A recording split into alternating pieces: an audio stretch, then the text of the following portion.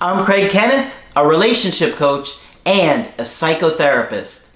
Every relationship is different and every breakup is different. Work with me and you'll get professional help on your situation. And if you're in no contact, focused on personal growth, my workbook series, The Knowledge, will help you make changes like you've never made before. Available now at AskCraig.net.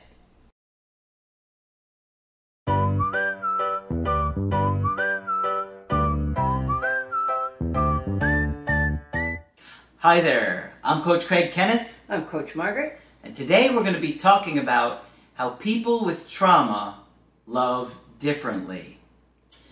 You know, many people will tell us that they thought they've had a good childhood, and as we explore things with them, it turns out it wasn't as nearly as good as they thought it was. No, but you know, and I find that all the time too. Tell me a little more, I say. And then you start to hear stuff that was extremely difficult. But I think we don't know. I think we think that what goes on in our house probably goes on in everybody's house. Yeah, it just feels normal. It feels normal. And sometimes if we're fortunate, we go to friends' houses where it's different. And we can say, well, okay. But I think a lot of people think they had a good childhood until they start to talk about it. And then they'll say, oh, you know, maybe it wasn't quite as good as I thought. Yeah. But my mother was really anxious and my father was never home and, you know. Or we'll start to justify what our parents did. Oh, they used to, spank us, but it's only because we were bad. Yeah. Well, and then you start to ask questions, and it was, abuse or physical abuse, or, oh yeah, they did get touched by their uncle one time or two times, but we don't realize that it sounds like something small. Oh yeah, just 2 times it happened, but Margaret, how huge is that? Oh, it's huge. Absolutely huge. And of course they were threatened into keeping it a secret, and then it goes on for years and years and so forth. And then the internal struggle that comes with that, because people become very angry. But and I say to people, your parents, I've very rarely ever known parents I thought were malicious. Parents make mistakes. Parents have their own problems. I don't think any parents ever said, how can we mess up our kid? So don't feel like you're betraying your parents or doing a bad thing when you tell the truth about what happened in your house. It's kind of, it is what it is, Yeah. We don't judge anybody. Yeah, exactly. We're just trying to get you to realize how it's impacting you, right? Right. And so it's important to understand that trauma is going to affect either you or your partners or the both of you if you've had trauma, and so by becoming aware of it, you can navigate things better. That's right. So Margaret's got some great info here today she wants to share. So I'm going to tell you some stuff about post-traumatic stress disorder, which is unfortunately the response to trauma. Now, the Mayo Clinic's definition of PTSD, post-traumatic stress disorder, is a mental health condition that's triggered by a terrifying event, either experiencing it or witnessing it.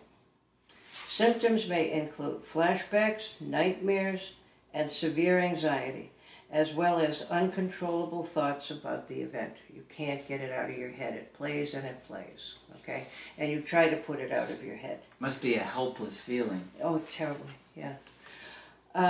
Like you're just like, oh my God, why can't I stop this? From the time I've been in the field, which as we all know was the year 850, we've come a long way on trauma. People didn't want to deal with it. People wanted to deny it. People wanted to deny the impact that it has. And we never had a name for it. I was taught it by people who had been in the business for years, and they talked about movies playing in people's heads. We didn't have the term PTSD. PTSD, the term wasn't even invented until guys came back from the Vietnam War. And they had the flashbacks and the nightmares and so forth and so on. It was talked about after World War I and after World War II and called shell shock. But it was kind of treated as if it was a weakness. If you were a strong enough man, you wouldn't have shell shock.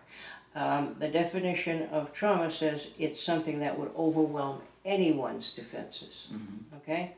So the field has come a long way in terms of trauma. And I'm happy to report that even many of the people I talk to are relatively sophisticated about it.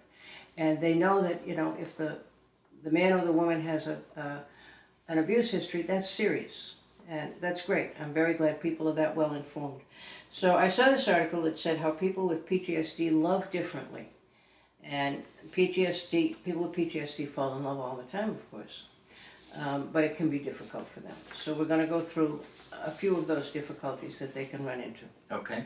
The first one is trusting others is difficult when you have PTSD. Okay. Now, if you're the victim of an earthquake or a fire or a bus crash or whatever, that's not quite as bad as having a person do something to you. Because having a person, especially a family member or a family friend or somebody you know, that's a betrayal. Okay? So trusting others is difficult when you have PTSD. When somebody has done something to betray your basic trust in humanity, it becomes harder to trust others. You are quicker to anger and quicker to see the person you are with as bad or evil when disappointed. Okay? Yeah. So when you get mad, you get very, very mad and kind of like you're no good either. Okay? People with PTSD have a fear of getting too close to others, and that's extremely important. We talk about that oftentimes as avoidant attachment style, but it can be a direct result of, or certainly related to, trauma. Okay? Because other people have become the things to be feared, you are uncomfortable with crowds and more likely to want to be alone. Wow. Okay? And I don't think I've ever met a PTSD survivor who was comfortable in a crowd. And that could be misdiagnosed all over the place as agoraphobia and God knows what else. PTSD sufferers get defensive more easily. Some men and women were burned so badly by the opposite sex that the burn never leaves them. They are always defensive and on guard. But there is a way to cope with this. The first thing to do with any problem is to recognize the problem. You might be telling yourself you're better off alone because you can't be hurt. True, but your life loses a lot more than you gain that way. And certainly we can understand why people are avoidant. They've been hurt, they've given up, they don't want to invest again and be disappointed. But first you say that, I have a problem with getting close with people. Humans are social animals. We are the happiest in the company of others we love. You may need a time of healing, but sooner or later, you will have to try reaching out again. Can you get PTSD from staying in an emotionally abusive relationship? What do you think? Absolutely. Absolutely. Sure. And what could be more traumatic than being hurt by somebody you love? Not only that, your original experience was being hurt by somebody you love. So you're not as startled and outraged as people who don't have a trauma history might be. Experience may have taught you that the people who love you hurt you. And we talked about that recently in messing up your capacity to attach. When the same people who love you are the people that hurt you, it's a terrible, terrible dilemma. Okay? And people stay because I think that's what they've been taught is normal. One of the many reasons. Okay. Yeah. Once you've decided to take the risk of loving, the biggest problem you will face might be continuing the relationship. There are going to be disappointments. The other person will eventually let you down in at least minor ways. Healthy people who have never been seriously traumatized have reasonable expectations and find it easy to forgive when most of those expectations are not met. And of course, there are always going to be some that aren't met. Sure. In a relationship. Nobody's perfect. And that some things that are relatively minor are not deal breakers. And sometimes people with PTSD get so disappointed so quickly they're ready to break up with you. And it wasn't all that bad. People who have been traumatized react to minor disappointments as if they were major traumas. For example, this is I in the article. For example, I had a client whose mother would repeatedly yell at him and beat him when he was young. Okay. This felt so out of control and scary to him that he thought he might be severely hurt or even killed. Wow. He had PTSD from it. Of course he did. Sure. Once he grew up, he was emotionally okay getting into relationships with women because they would not trigger him early on. But once the relationship got more serious and they were spending a lot more time together, his partner would raise her voice at some point, and that was it. He couldn't recover. He couldn't forgive. Isn't that awful? He couldn't recover. He couldn't forgive. He would say he accepted an apology if it was offered, but he never felt the same security and comfort with her again. After one argument. After one argument. By the time he was 30, he had had a dozen relationships that all lasted from several months to a year and ended badly. Yeah. Okay. Because how are you going to get much further than a year without at least one argument? Yeah. You're gonna have a disappointment, and one of you is gonna raise their voice. Oftentimes, it's the man. I reminded a man today that sometimes you forget that your voice is loud and powerful, and women have a difficult time. But this poor guy was terrified when women got angry at him, and obviously he wasn't able to say that. Yeah. Thank heaven he got into therapy, and I'm sure he was helped. Those suffering from PTSD tend to push people away. I've seen this quite a bit. Yeah? What about you? I have to all the time. Yeah. All the time. Some people with PTSD push others away after being triggered. Some push others away before the triggering even happens. Yeah, because they feel like something's coming up. Yeah. I've had some recently with anniversary reactions. Yeah.